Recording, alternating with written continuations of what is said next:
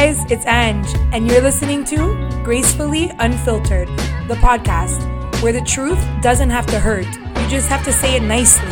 You'll get raw stories with real advice, and somewhere along the way, you'll realize that nice girls don't finish last, they win.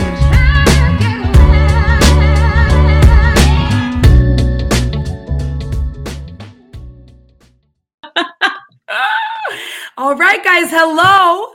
We are in the house with the love coach, love guru, Miss Diana Iskander. I'm so excited for today's episode. Diana, I've been wanting to interview. Really, I just wanted another excuse to talk to you. So, hello. Hello. I'm so happy to be here. Thank you. I am so happy. And judging from all of the Instagram messages that I got when I posted that I'd be interviewing you, I think everyone is also so excited for you to be here. It's very funny and coincidental, I guess, very aligned that we scheduled this recording like 2 days before Valentine's Day. Yes. So, guys, we're going to be answering some relationship questions. We have to. I mean, 'tis the season. Let's do it. Okay. By the way, isn't her voice so calming? People are going to be like, oh my God, Ange yells so loud. And then you have Diana who like sounds literally like a meditation instructor.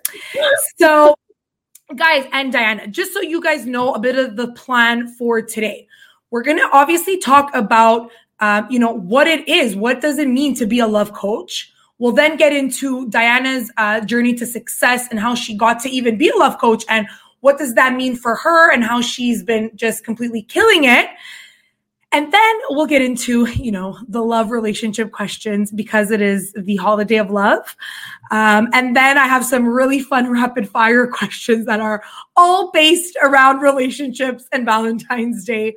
So, Diana, why don't you give us a little bit of an intro, what it is you do, what does it mean to be a love coach, and how you got here?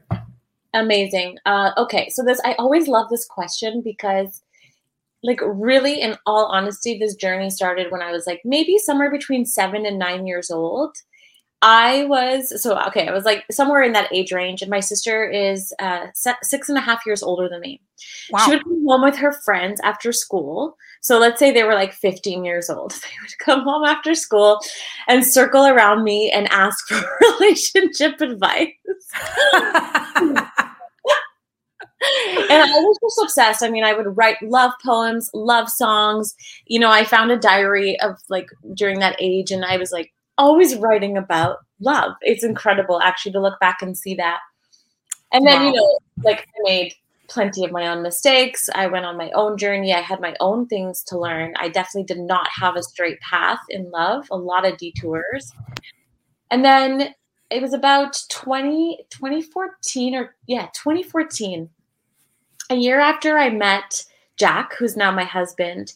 He was really, really inspiring me because at that point I had done so much inner work. And by the time I met him, things with us had been so different than any other relationship in the past. I was really standing in my worth, and I was watching that being reflected back to me in this relationship. So I started a blog. My sister always would joke with her friends, like if they don't know something, like ask Diana. So that was the name of the blog. And I was writing every week. I still write every week. And I was writing about relationships. And not a huge following, but a lot of engagement, and people were really interested. So I started to host meetups in the city just to talk about like different aspects of conscious relationships and conscious living. And that was fun and all, but whatever. It was just like a fun thing to do. And people started asking me for one-on-one sessions. And really? I didn't even, okay. Like I'd never in my life considered that this was a thing that you do.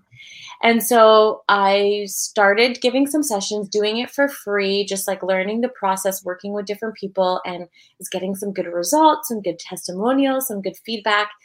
And then I remember a woman asking me like for the first time, what's your rate? And I threw out a number. I think I said something like 85 for an hour or something like that. And I paid a lot more than that, Diana. Yeah. A lot more. And so it began. And then I eventually got my coaching certification and like training in somatic healing and theta healing, and I went all in. But I actually launched my coaching practice based on the requests coming from other people and that woman asking me, what's your rate? And that's really how it all started. And it's snowballed into this like really huge thing. I was just named top 2 out of top 10 with Yahoo for top love coaches in 2021. What? Yeah, I just found out 2 days ago. Oh my God, congratulations. That's like huge. It's pretty big. So there's been a lot of big stuff happening. And here I am. And just so, just for those who don't know, I actually used Diana's services a couple of, maybe like 2 years ago. I was going through, well, okay, so it starts off with my friend Samantha, who had told me about you a couple of years ago. And she's like, oh, just take her number. She's really amazing. And her and I would always have these like super deep conversations about spirituality and love. And we really connected over a book called A Return to Love by Marianne Williamson. And so during that conversation with her, she's like, oh my God, you need to talk to my love coach. And I was like, what the hell is a love coach? She's like, I'm telling you, she's amazing. She's like, just take her number. You never know.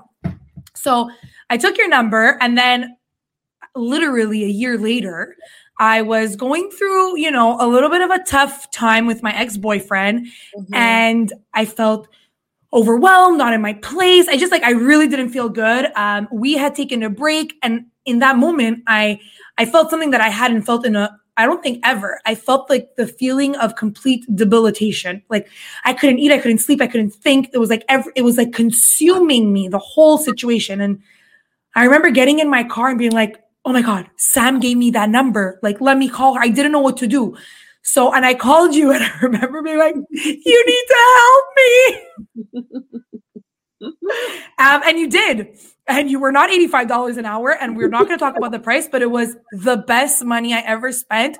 And I don't even think I wrote you a testimonial, but I'm giving one verbally right now. But that moment really changed my life. It really did. So, for anybody going through anything, like, this is your girl.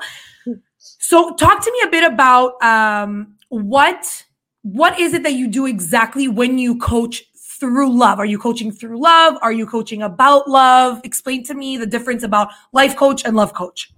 Okay, so I'll focus on love coach, because life coach essentially is touching all the different aspects of your life and like looking at your life pie and saying like, where do you want to increase your satisfaction in this area versus that area? So okay. I'm really focused on the area of love, and it will hands down have a ripple effect on your money, because you believe in your worth more. I see it all the time. On your body, because you start moving, you feel more in alignment. Like there's always a ripple effect. All of your relationships start improving. But really what I'm doing, so I typically work with women, though I'm launching something for men coming soon. Wow. I'm typically working with women who are single or in relationships. So when they're coming to me and they're single, it's like clarifying their vision, the confidence that they can really have that, how to speak their truth with someone when they first meet them, right? Standing in their worth.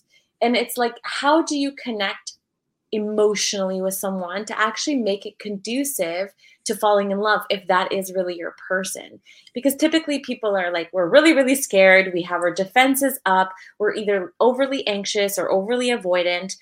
And so I'm helping them just like stand in their queen self, whether they're single or in a relationship, and really call in that relationship, get confident with their yes, get confident with their no, and do so with so much love and respect for themselves and whoever crosses their path, right? So it's a long-winded way of responding to that question. And then women in relationships, what I see a lot of the time is they're overdoing.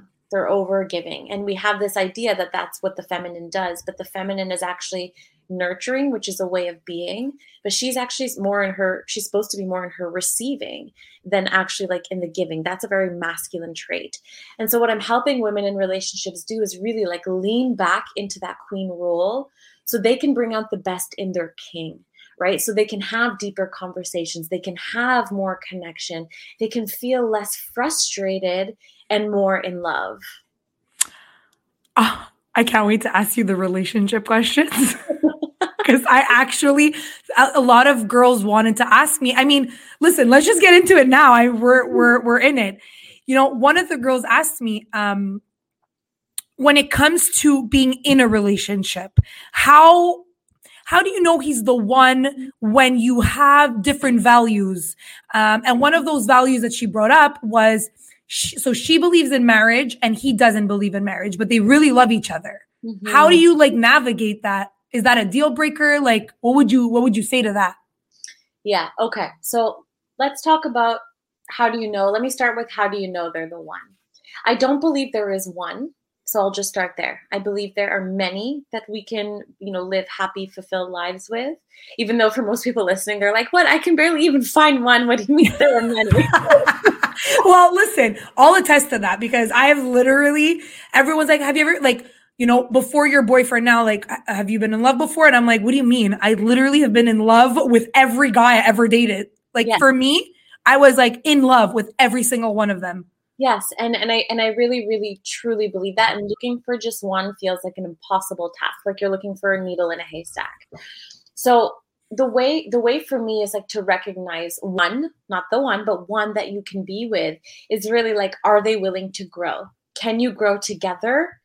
If so, you can pretty much move through anything in life together. Even if that means at some point you grow in opposite directions and you decide together to go in separate directions, like a growth mindset is really and truly like the most important quality in any partner. Of course, you want to have compatibility and chemistry. We look a lot for chemistry, but there really does need to be that compatibility piece. So when we talk about values, right? Values for me is really like what you value most in life. So the fact that they maybe don't both feel like marriage is like they're maybe not on completely the same page about marriage doesn't necessarily mean they have different values, because do they value like family? Do they value loyalty? Do they value partnership? I'll actually tell you, when I was dating Jack, again, he's now my husband, we were maybe a year into our relationship. And he would say to me, actually, he said it a few times, even leading up to that, I don't know if I'll ever get married. And I don't know if I believe in marriage. And he's like, I've seen too many, like I've witnessed too many things. And again, this was early days. And I just kept focusing on, so I'm very in tune with my intuition. Okay. And it was very clear for me that this was someone I needed to spend time with. Like that answer was so consistent in my body, in my wisdom. It was always, always there.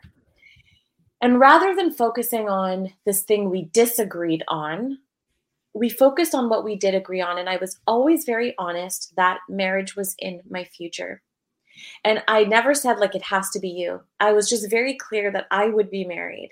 And it's like when we focused on what we had in common, and again, because he's also like willing to grow and so am I, we ended up just having these beautiful conversations around like, why would we get married? What is marriage? What would it mean to us? Right? So getting maybe clear on like, what are the main things that scare him about marriage? And rather than feeling really fearful and closed off and angry possibly during that conversation, how can you have that conversation together where it's like, we love each other. We want the same things. So what is an opposition here really? Is it the wedding? Like sometimes it's just about the pressure of putting on a wedding, right? So like, can you have this conversation from a more heart expansive place than the way we typically do it, which is like, I'm totally afraid you're going to disappoint me. I'm wasting my time. Does that make sense? Yeah, because I mean, from what I'm understanding, it's really about like breaking it down. So breaking the barriers, having somebody who's willing to, like you say, grow, but also just discuss. Like for me, and I realized this later on in life, is that one of my biggest values is conversation. Like I love just speaking. Clearly, I have a podcast. I'm a hairdresser. I love really deep conversations. I love existential conversations, and I like to debate and always from a place of love, you know? Yeah. And so for me, I realized later on in life that was so important to me. And I never realized it before, but when you get to a point where you're like, okay, I'm just trying to have a conversation with you. I'm not trying to put you against the wall. I'm not trying to, make you agree with everything that I'm saying. I just want to break things down. I want to dissect, why it is you feel the way you feel, or why you have such a strong opinion about something when, maybe you're just looking at it, from from such a, I guess, a bird's eye view, and you're not really like breaking down the elements that really make up this opinion that you have. And like you said, it could just be the wedding. Maybe they just don't want to spend money on a wedding, which, if, to be honest, if two people were having this conversation, they'd probably come to the same, agreement that, yeah, we really do want to get married. Yeah, we really do love each other. Yeah, we really do want to have a family and have, grandkids and all of this. But do we really want to spend $100,000 on a wedding? Like, shit, I never really thought about that. You know what? You're right. Like, I don't really want a big wedding too, but I do want a marriage, so. Exactly. And for her to get clear on why it's important for her as well to be married. Like, you need to be able to back up, like, with your why, especially when you're speaking to a man. Like, what is the reason you want this? What does it mean to you? What would it provide for you? Yeah. And especially, I think the most important thing about that, and correct me if I'm wrong, is, so I realized that when you really want something and it's like not happening, the more you're like, I just want this, I just want it.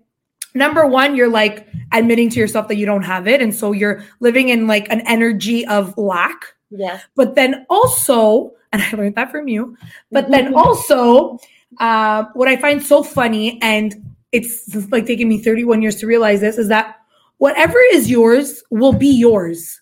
Yeah. If you're happy and you're a good person, you have good intention and you have integrity, and like you try to keep yourself happy doing things that you like, and always like, speaking from a place of love, eventually the things that are meant for you will always be yours. And if you're too focused on getting something, if that thing is not meant for you and you still get it because you work so hard, because like, I do believe you're in control of your own life, you might not want it when you get it. And like they always say, like, be careful what you wish for. Right. Right.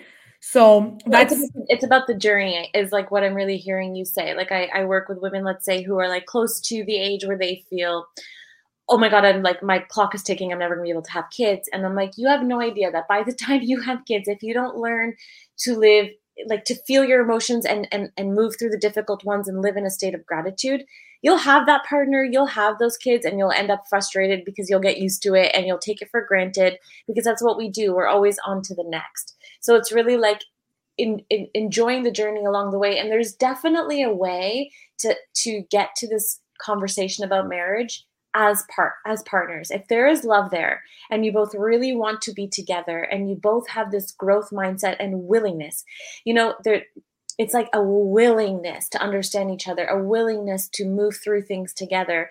You really can. And try not to focus too much, again, like you said, on the fact that there's this disagreement around marriage. Focus on what you actually do have in common, because you strengthen the relationship and the trust. And that's actually a foundation that would inspire the person to want to marry you. Like, that's what happened with Jack. It was like, but this is such an amazing relationship. We know we want the same thing. So why would I oppose this idea of marriage? I totally agree.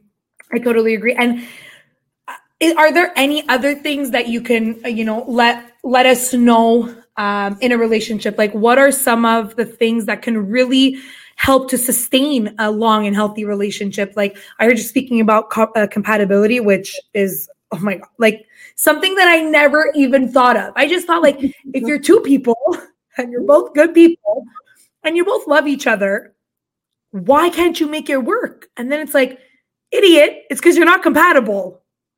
And so definitely that is something that I think you need to have a sustainable, healthy relationship. But are there other things that you can, give us? Totally.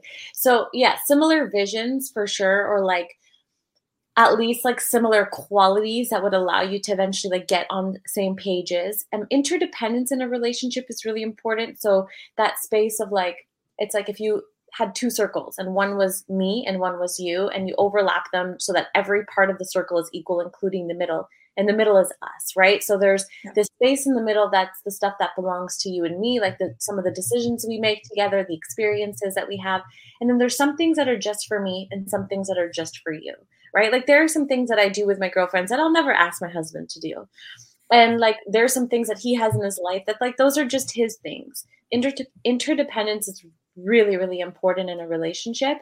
And actually, okay, so we all know communication's important, sex, all of that. But what really, to me, is like the crucial factor of success is how much you are, what's the word I'm looking for? Like nurture and value your emotional intelligence and awareness. Because when you are easily triggered because you're on edge and you're feeling all of these insecurities and doubts about yourself, you're going to project those on your partner. And when you live in a house together, if you have two people who do not know how to sit with their emotions and process their emotions, it is explosive. I feel like you're talking about my old relationship. But it's true. And, I love what you said about interdependence because, and again, these are things that like, I've realized over time, and especially looking back in hindsight, I always like see things so much more clearly after they've passed. And I have this like problem of when I'm in a situation, I get so flustered and overwhelmed that I can't really see things clearly. And then I look back and I'm like, wow, it was so clear. And, there's this, we grow up when we're young girls and we have this like thing that like a guy's going to come and he's going to save you. And what I realize is no relationship will ever stand the test of time until each of those people have really become their own person and have dealt with the majority of their past traumas, the majority of their emotions, and if you're always looking for that other person to kind of fulfill this emptiness in you, it's never going to work because at the end of the day, you're just going to have this like 2 half cups of water and you're trying to like fill each cup, but there's like not enough water for the both of you. That's a great analogy. Yeah. So like my friend Rocco and I always say like, you need to have your cup full. He needs to have his cup full and you guys need to like overflow with things. Yeah. Yeah. And this is something, and this is the reason why I think a lot of girls should come and see you. And for sure, we'll get into the misconceptions about the work that you do. But for me, it's like, I can't control my relationship, really. I can't control the other person. I can control, however, my reactions, my emotion, my attitude. And as I'm saying this, I literally had an anxiety attack yesterday. So I wish I would have spoken to you yesterday. But, these are the things that you can control. And so if you go seek help or someone that can really dive into these specific emotions and feelings, then it's like a recipe for success because you'll be so good with you that you'll just either attract somebody as good or you'll end up mending whatever it is, wherever you are that's been a little bit broken. Yes, exactly. And you don't have to be, there's this idea of like you have to love yourself before you can be in a relationship or before someone will love you. And I really don't agree with that piece. It's not a before, it's always. It's like sometimes you'll love yourself more, you'll be more on that track and then you'll fall off track. It's just a commitment to coming back to that place consistently. And yeah, you need to have dealt with a certain amount of your stuff. There's no percentage or like quota, right? But there's like, a certain steadiness within yourself will definitely help you move into a solid relationship. But then, undoubtedly, your stuff is going to come to the surface once you're in the relationship. Like whatever's remaining will come up, and that is okay. And it's beautiful and it's part of the journey. And it's just that commitment to coming back to yourself. Always, always, always. Like I have a husband and a child, and my time to myself, like everybody in the house knows, like this is mommy's time right now. Like that time where I am meditating or singing or writing or doing some crazy, witchy rituals. My connection to myself and like what I need to do for me so that I can be so solid for the people in my life is essential and never ending. There's no end destination. Yeah, well, that's why they ask you to put your mask on in an airplane before anybody else's. Yeah. Can't help anybody if you're not 100% or close to 100%. And so I wanted to, I guess the single girls right now are asking themselves, this is all great that you guys are talking about love, but how the hell am I supposed to find love during a pandemic when I'm legally not even allowed to go outside past 8 o'clock p.m.? Okay, there's no doubt that it's presenting some challenges. I hear you, sister. I know I've also had so many clients, like I haven't done a count over the last year, who've ended up in relationships, like who have met new people and they're in beautiful relationships because what is working during the pandemic is that people are more cautious and going slower. There's less hookup culture. People are having like more intimate conversations sooner. By intimate, I mean like, okay, before we kiss, like I just need to know, what are you up to in the world? Because there's a real threat of safety. So there's a slowing down. People are doing FaceTime chats before they get together in person. Like there's all this like deeper connection stuff actually happening. So while I get it, if you live in Canada, for example, and it's like minus whatever 30 and like all you can do is take a walk, it's not ideal. I know that. But people are actually like, there's a bit more loneliness. There's, like I said, a lot less hookups. People aren't going to bars. So there's this slowing down that actually does allow for more connection. I mean, yeah, for sure. It just, what I think also girls should be working on right now is really working on themselves, like if it's going to be a little bit harder to meet somebody right now, then what can you do to prepare yourself for that meeting? 100%. Yeah. What are things that, you've seen? What are some of your triggers in your past relationships? Work on those. Call Diana, have a meeting with her. But I do agree. I was listening to the podcast of, what's his name? Raz something. It's called How I Built This. And he was actually interviewing the CEO of Bumble. And she was saying the same thing. She's like, we've had the most amount of users we've ever had. And we've noticed that the relationships that these users are creating are so much more meaningful because of the inability to have this hookup culture. Exactly. And I totally agree with the sentiment of like, take some of this time to go in, right? Like go into some of your patterns. Like, what do you want? What is your vision? Get support if you need it from someone like me or someone else. Like, all that stuff that we wish we had more time for. I mean, I know everyone's situation is different, but if you do find yourself having more time, like go into those activities, take this time for yourself. And very soon, spring is around the corner. Things are going to start opening up more. Like it's coming. The change is inevitable. So like, just keep readying yourself and staying open. I love it. I love it so much.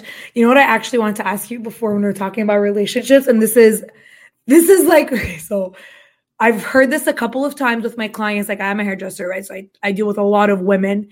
And it's so funny because this always comes up. How do you differentiate between you being a crazy, dramatic girlfriend and the relationship just not being the right relationship? Okay, you always got to take personal responsibility for crazy dramatics. Like I haven't been inside of crazy dramatics in my relationship ever, like in this relationship. I'm not saying it's always perfect, but crazy dramatics is just a thing of my past. And that's really like a rite of passage and like a consciousness evolution thing that's really about you, because you cannot allow yourself to stay in a situation with friends or lovers or anyone where you need to go crazy, right? Trying to like track them or figure them out, or like that just has to become unacceptable in your life. But I mean more like when you're in a relationship. When you're in a relationship and you're like, I have some of these girls and like, so from what I understand is that if you're like going to be that dramatic and that like crazy girl all the time, it's probably not the right relationship. But I've also been I think that I'm in the right relationship right now, and like, who knows? But there are times I'm like crazy psycho Ange comes out, and I know that it's the right relationship, but is there anything that you can tell girls? Like, what's kind of an advice you could give girls where it's like, if you feel this way, you're not in the right place? Well, if you feel like you are not being heard and you don't have the space to speak up about what you're feeling, like, so what I always say is, let's say you bring a concern to your person, and okay, we'll just say in this case it's a man, okay, and he does not even want to give you the space to express yourself. Now, granted, if you're coming at him like with accusations and you're screaming, like he's allowed to have his boundaries too and say, I'm not like, when you calm down and you're willing to like speak to me like someone you love, he's allowed to have those boundaries. Right. So if what I always say though is it's not about when you tell your man there's something that you feel and there's something that you need and like you're asking for some level of change, don't expect them to turn around and change tomorrow, because as we all know, even for ourselves, change is hard. And it takes like you fall off the wagon, then you come back on. It's not easy. But what's important is that he actually respects what you have to share and that he cares and that he wants to listen and he wants to love you and he wants to hear you. Right? So the change might not happen right away, but how does he respond to you bringing up stuff that is uncomfortable? Yeah, I love that. Girls, I hope you listen to that part. It's very important. But the dramatics has to be your own boundary that you have to stop. No matter what your partner's doing or not doing, that is just a way of engaging that just has to shift within you. And it just requires more going in. What are the things that trigger me? Why is this triggering me? What does it remind me of? What's the story I'm inside of? Like, what is another way to view this? I have a whole framework around that. Oh, I know. I remember. I think I need to go find it. Up to that part. Oh, did we not? Sometimes I need to go back to, I'm like, oh, what did Diana teach me last time? And one of the other questions that I got from the girls is, this is, the truth. There are a lot of cheaters out there. Mm-hmm. And do you think, or I'll just ask it, like, why do you think men cheat? Oh, I think women cheat too. I think we're just used to the version of the story of men cheating, but I know, I shouldn't say I know women cheat too, but maybe men look for it not as, like, they don't look for it quite the same way that women do, because the paradigm has always been like men cheat, but women are out in the world just as much now, right? So like the paradigm has shifted where we have equal opportunity to meet people and cheat, versus like where the woman was more in the house and didn't necessarily have that access. People often cheat. It's not like as much as, you can take that personally. And of course, it's deeply hurtful when you are betrayed. It's usually something to do with their own inner stuff, like their ego that is needing something validating, right? Or like emotions that they haven't dealt with. So they are seeking sex as a way to like distract themselves from what they're feeling. Right? It's like, it's really at the core of it is our wounds inside of the person. It's really not about that you're not attractive enough. Of course, now, if we're talking about a couple that's been married for 30 years and, they haven't had sex in the last 10 years and he's been trying and she won't do that, I'm not saying it's her fault. Betrayal is betrayal. But there's a part that you played in kind of like, you have to be loyal to me, but I won't give you what you want or need or desire. That's also not fair, right? And that's also betrayal as well. It absolutely is. It absolutely is. That's such a beautiful way to put it. But typically it's like, it's our own wounds, because if we're really willing to sneak around, that's a lack of integrity towards ourselves, first and foremost, right? So it's like totally. Just to not take it so... not let it take you to the point where you really question your worth. I love it. And do you have a lot of women that come to you because they've been cheated on? What would be the most, the thing that you see the most within your clients? I'll be honest with you. I don't have a lot of women who come to me while they're being cheated on, but they are coming, let's say, with some stories of like betrayal in the past, right? Okay. So it's really, really hard when that's happening. Like, let's say you have a history of guys cheating on you, for example. Like, that's really tough, because then you are trying to create a vision of something you've maybe never seen or experienced, which is like a loyal person who wants to love and adore you. Even though it's challenging, though, you do need to create some space between you and that story, right? So like, if the story that you've lived is men cheat on me, I understand that is true. But we also need to create a bit of distance between that story, so that in that space, you can actually create a new paradigm, a new version of your story. And of course, that requires like a lot of healing and inner child work, which we do a lot of. If you're in a situation where you're discovering like there's betrayal right now in your relationship, it doesn't mean that relationship cannot survive. But what is required is like a whole new level of vulnerability and honesty between those two people. Yeah, that's going to take a lot of work. Yeah. And commitment from both parts to really want to do the work. And do you think, my favorite book in the whole world is A Return to Love by Marianne Williamson. You've read it, right? Yeah, it's been many, many years, but absolutely, I've read it. Yeah.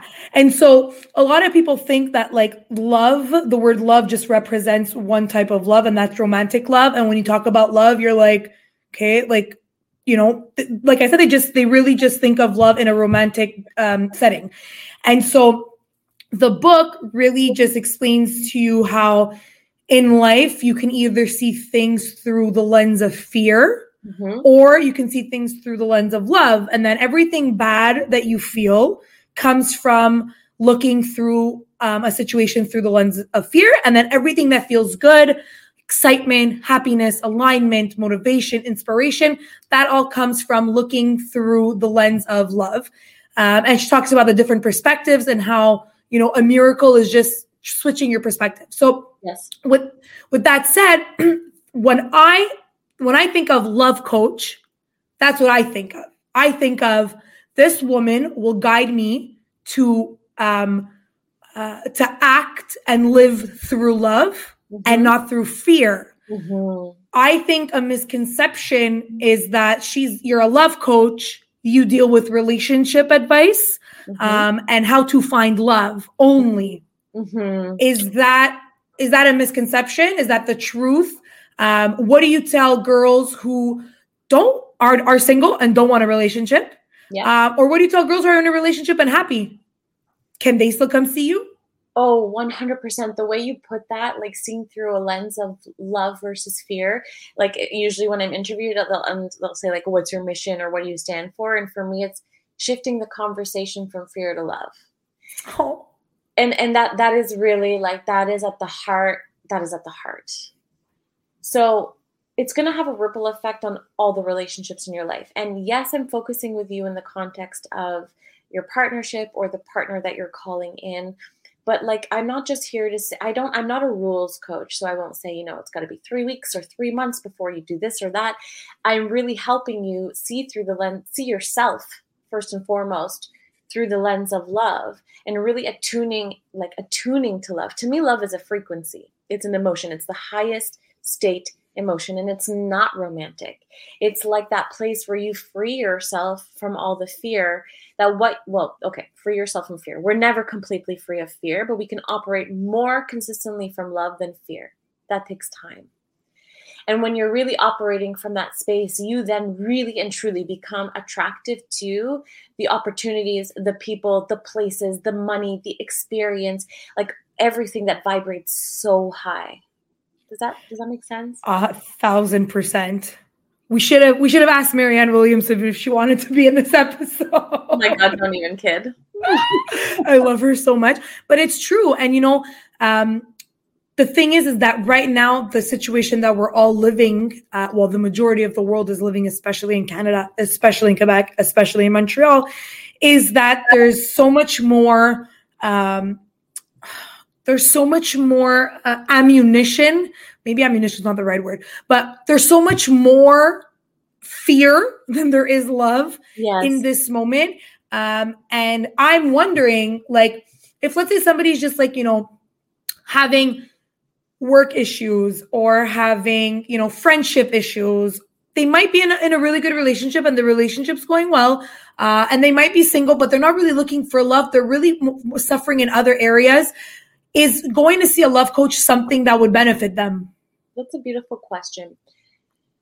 Yes. However, if you are like really wanting to focus on like a career switch, let's say, like I would say like there are career coaches and life coaches who really, really specialize in that. But if you are just simply, I want to be really clear. I'm not a therapist, right? So if it's like a deep state of depression and like, you know, that's like living in an intense contraction of fear, I would refer you to someone who really, really specializes in that.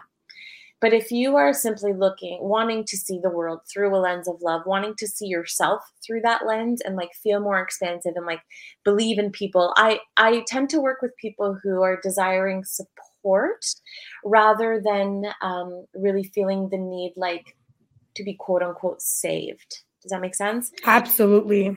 It's like where you're in a healthy mindset, but you just want to like feel more love in your heart, attract more love in your life. You know, maybe it is like more solid relationships in your life altogether.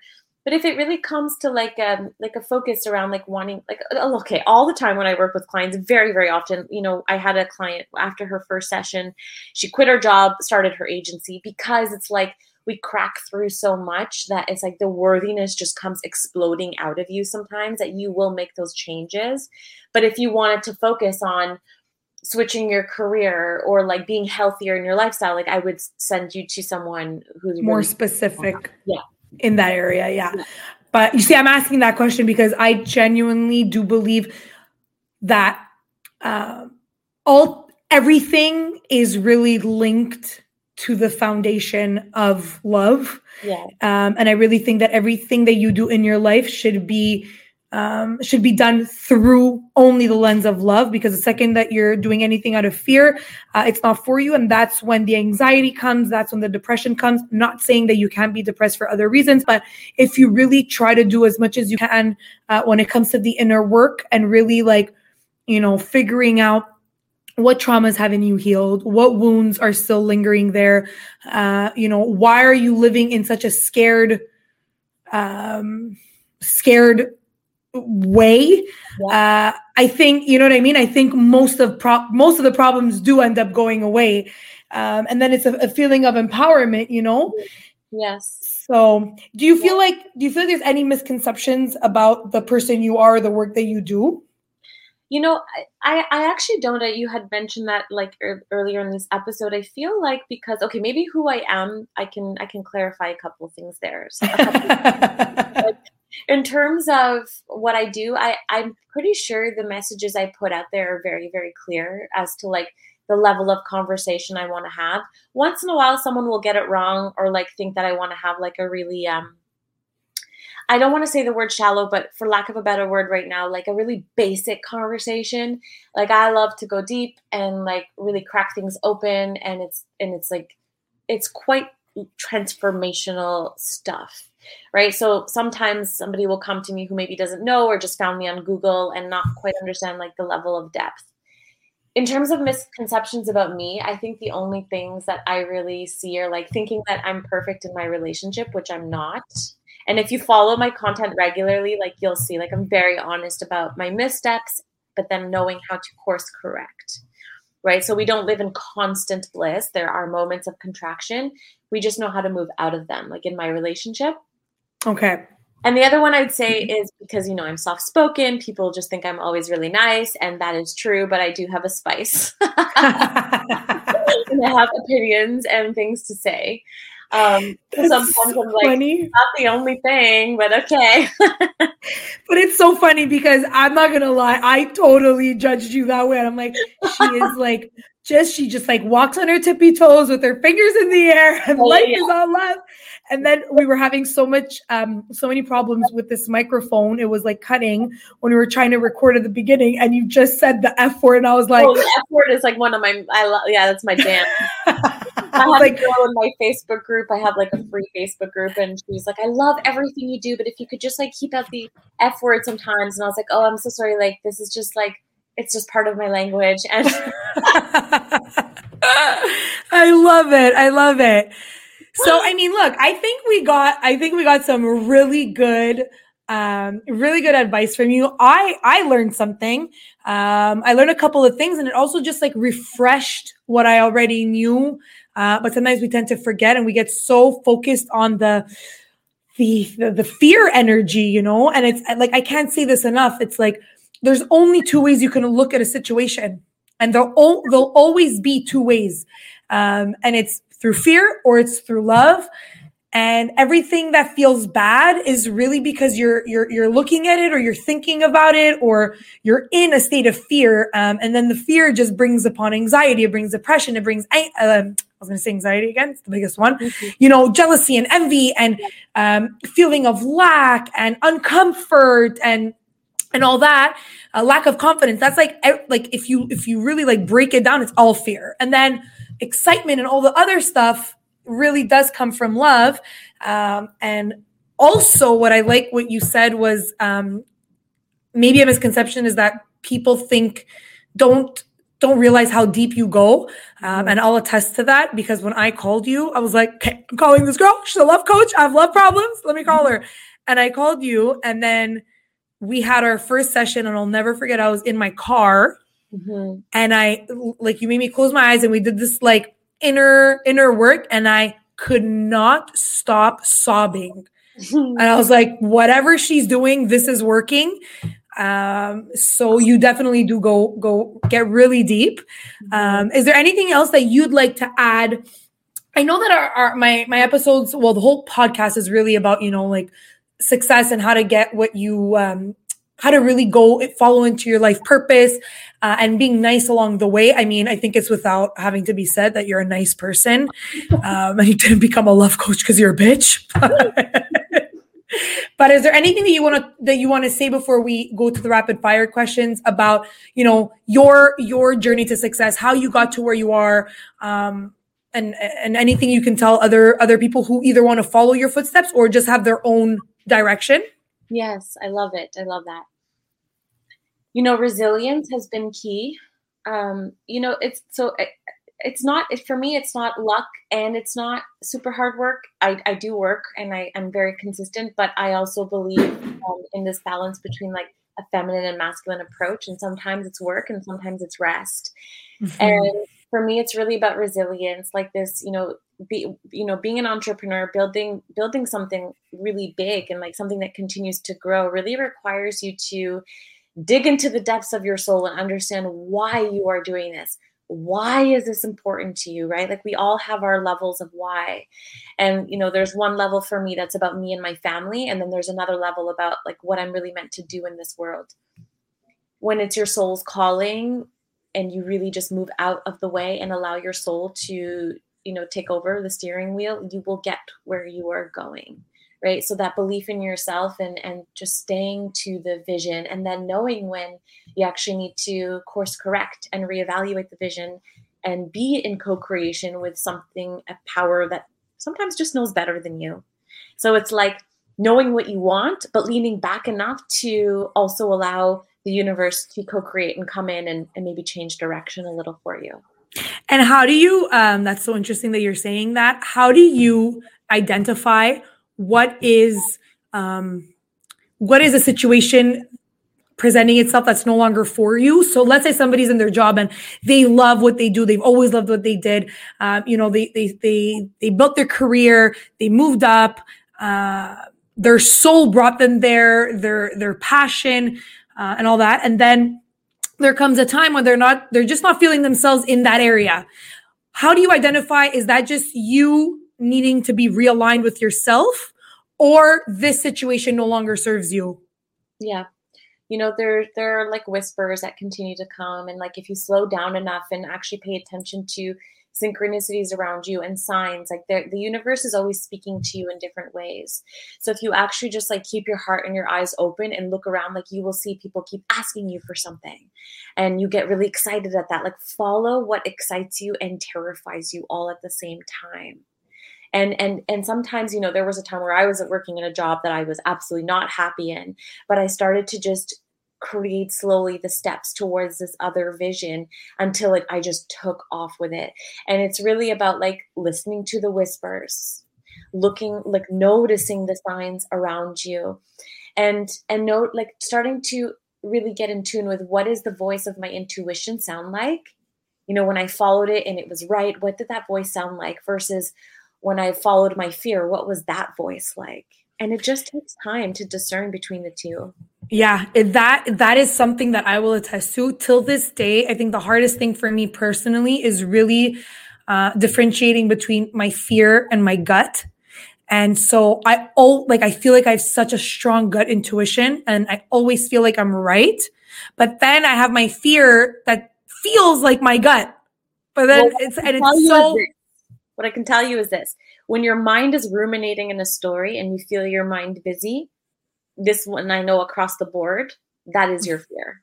It doesn't mean your intuition isn't saying something similar. But when you are ruminating in a thought over and over and over on repeat, and you really feel your head buzzing with thoughts, that is your fear.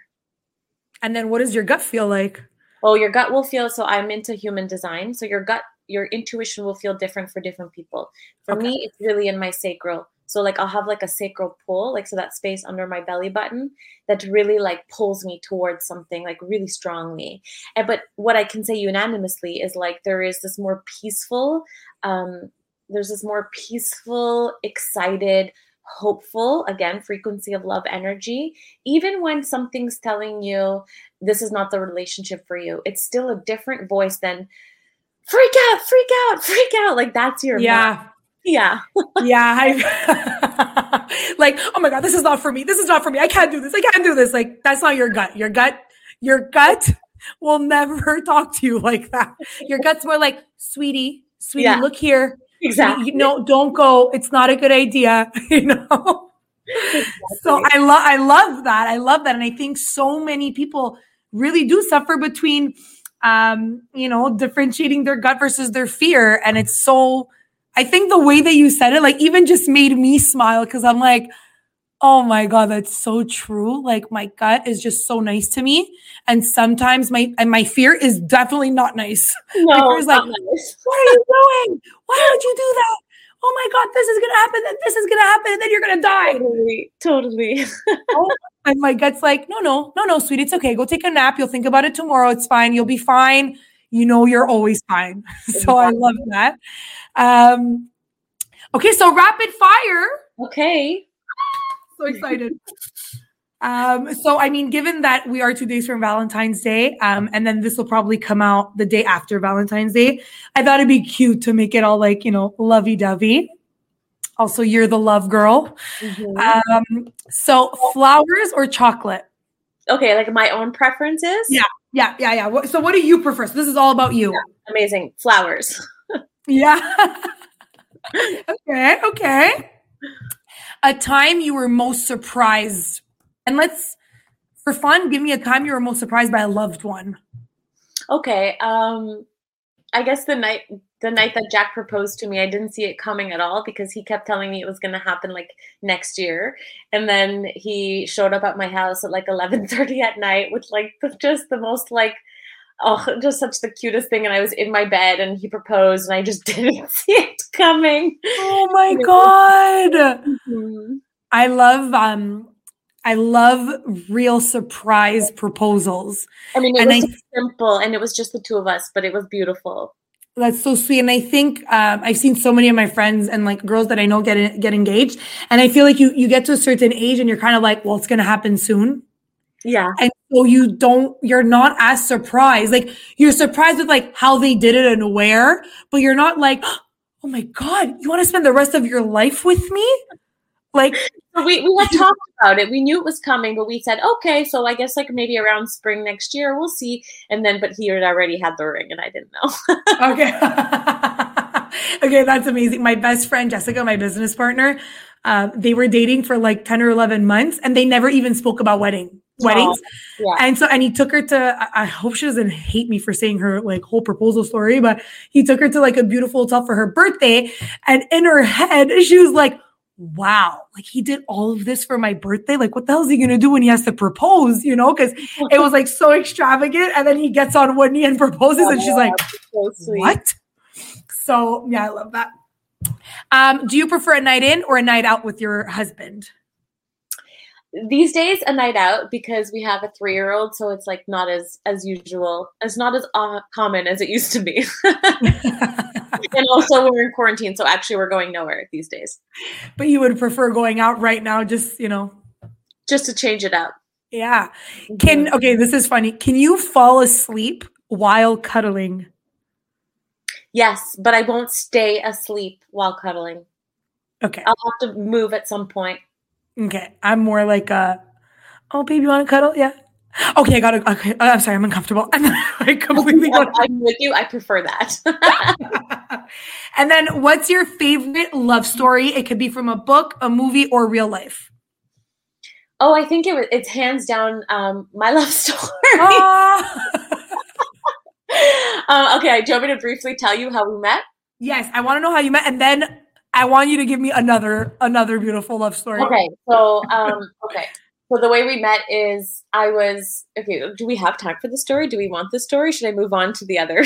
No. I want to know this story. I definitely want to know this story. Pretty amazing. So at the time I was working for a magazine, so this is going on almost 8 years now, and we were hosting a Grand Prix party. It was the end of the night. The rest of the team was gone, but there was like the bar owner and some guests.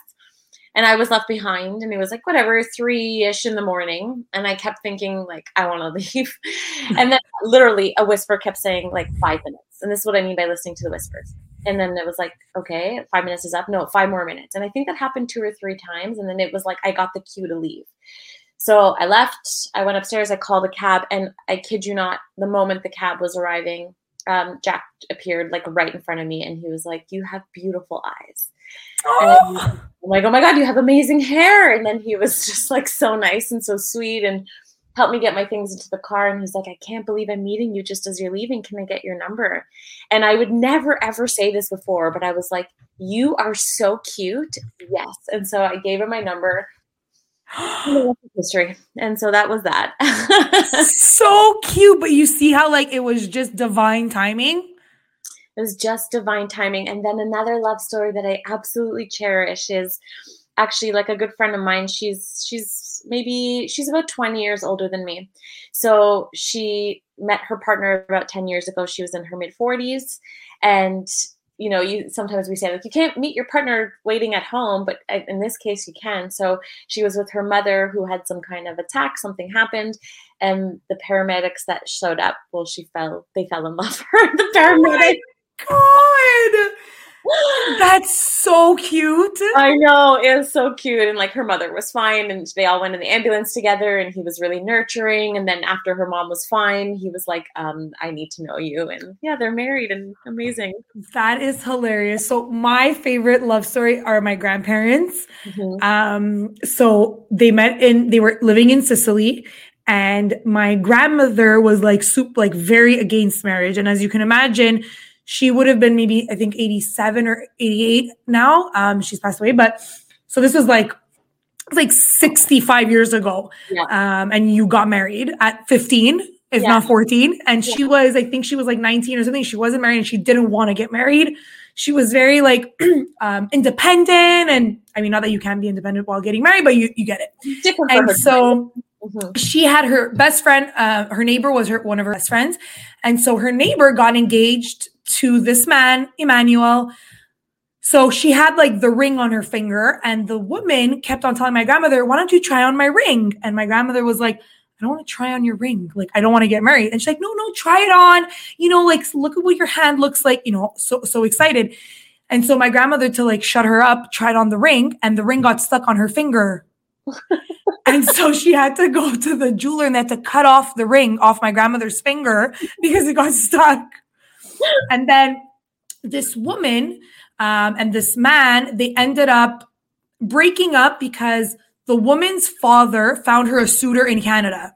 Yeah. So he was like, he told this guy, Emmanuel, like, listen, you know, I know you guys are engaged, but it's not going to work. I found somebody in Canada.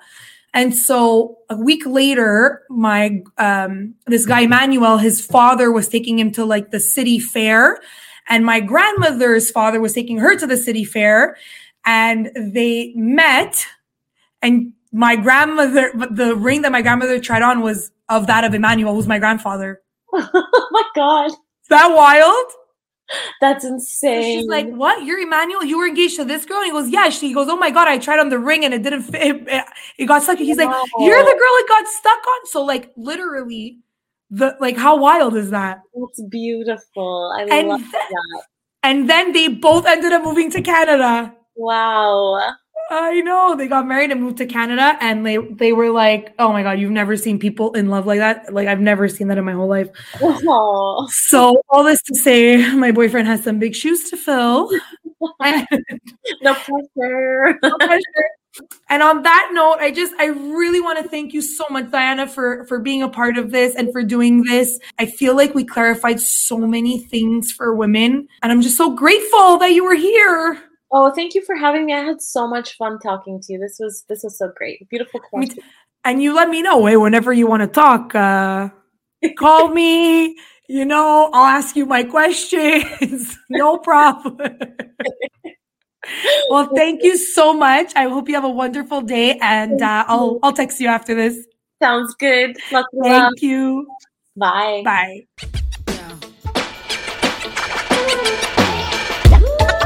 But it's absolutely necessary.